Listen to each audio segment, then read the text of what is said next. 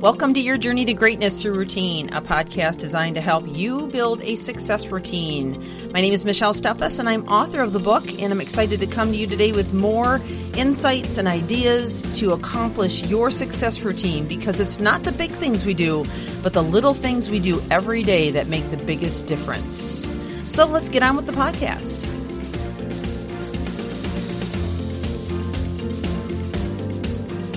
Well, a couple of days ago, we started a new series on the power of body language and the body language connection. And we covered a lot of ground at the very beginning, as we usually do, talking about why it's important and laying the groundwork for it so you can understand, cognitive consonance versus dissonance and, all the things that you need to understand about body language before rolling forward. And then we've been into the top 10 body language insights. So yesterday we covered eyes and hands. If you missed that, I would encourage you to go back, because we are coming at this not only from a perspective of how we can reflect good body language and leave good impressions and how we're communicating to others, but also how to read them and how they are communicating to you based on their body language. So it's all very important. So yesterday we covered eyes and hands, and now today we are on to the handshake. Number 3. Now, this is a big one. I mean, what do you do when you meet with somebody? The first thing you do is shake their hand, right? And one of my absolute pet peeves is when you meet someone that's just, they've got it all together. They seem like they're dressed right. They're respectful. They seem very classy. And then all of a sudden you shake their hand and you get a dead fish. I hate that. I hate that. It's such a disappointment.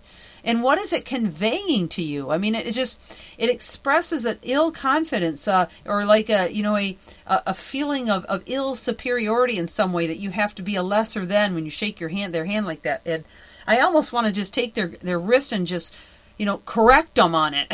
It's just so awful. And so I don't know if you all feel that way about it, the way that I feel about it, but it's especially bad when a man does it to me. And I know he's probably trying to be courteous and not break my hand. And in fact, I'm going to teach you a technique today, and hopefully this comes across on the podcast all right, that will prevent you from getting your hand broken by a very strong man. And I know a woman who did get her knuckles broken from a handshake. So we need to understand, what are we saying to them? When we give them a dead fish, we give them a very weak handshake, what is it saying to them? Well, first of all, you're conveying that you don't have any confidence, you don't believe in yourself, or you feel less than superior to them, okay? So you're subservient to them. And then vice versa. If they're doing that to you, that's kind of the feeling that you get. Now, I don't know if you all agree with me on the dead fish thing, but yeah, that's just how I feel about it, okay? Now, if you are going to shake somebody's hand, you need to give them a nice firm grip. Now, not such a firm grip that you're going to break their knuckles, but you want to lock the webs. Okay, so you've got a webs between your thumb and your forefinger. Okay, you got like a webbing, and you want to make sure that when you shake somebody's hand, you lock those webs together. Okay, so then the next thing you want to do is you want to put your forefinger up on their wrist while you're doing that. Now, because this is a podcast, again, this may be a little bit difficult to picture, but you could try practicing it.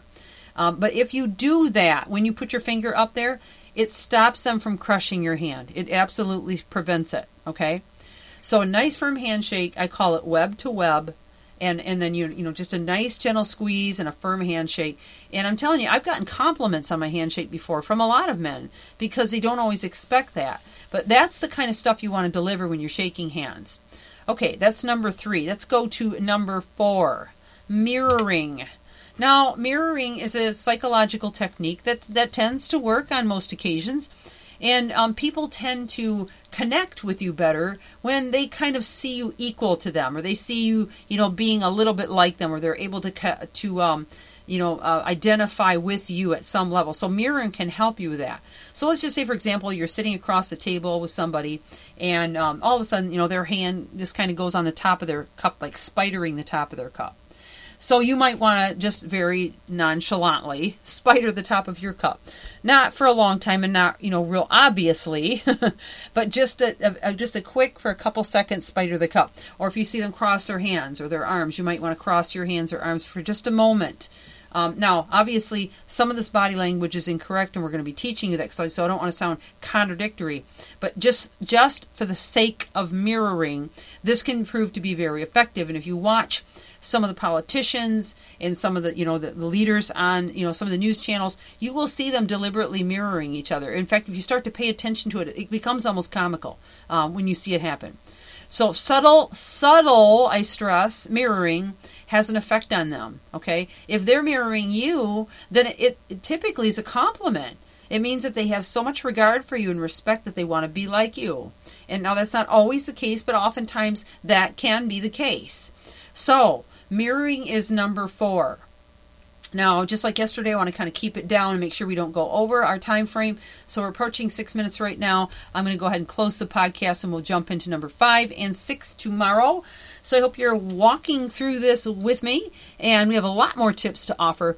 Share this with somebody that it might benefit, especially if you're a leader, but really anybody can benefit from this. Michelle Steffes, Your Journey to Greatness Through Routine. I look forward to joining you again tomorrow for another podcast. Please leave a review, and if you have my book, Your Journey to Greatness Through Routine, please leave a review on Amazon or on Goodreads.com. It will help sell that book, get it into a lot more hands, and make a difference for others. Actually, I'm already up over 450 in sales of the book, and I want to see it continue to go on because my mission is people.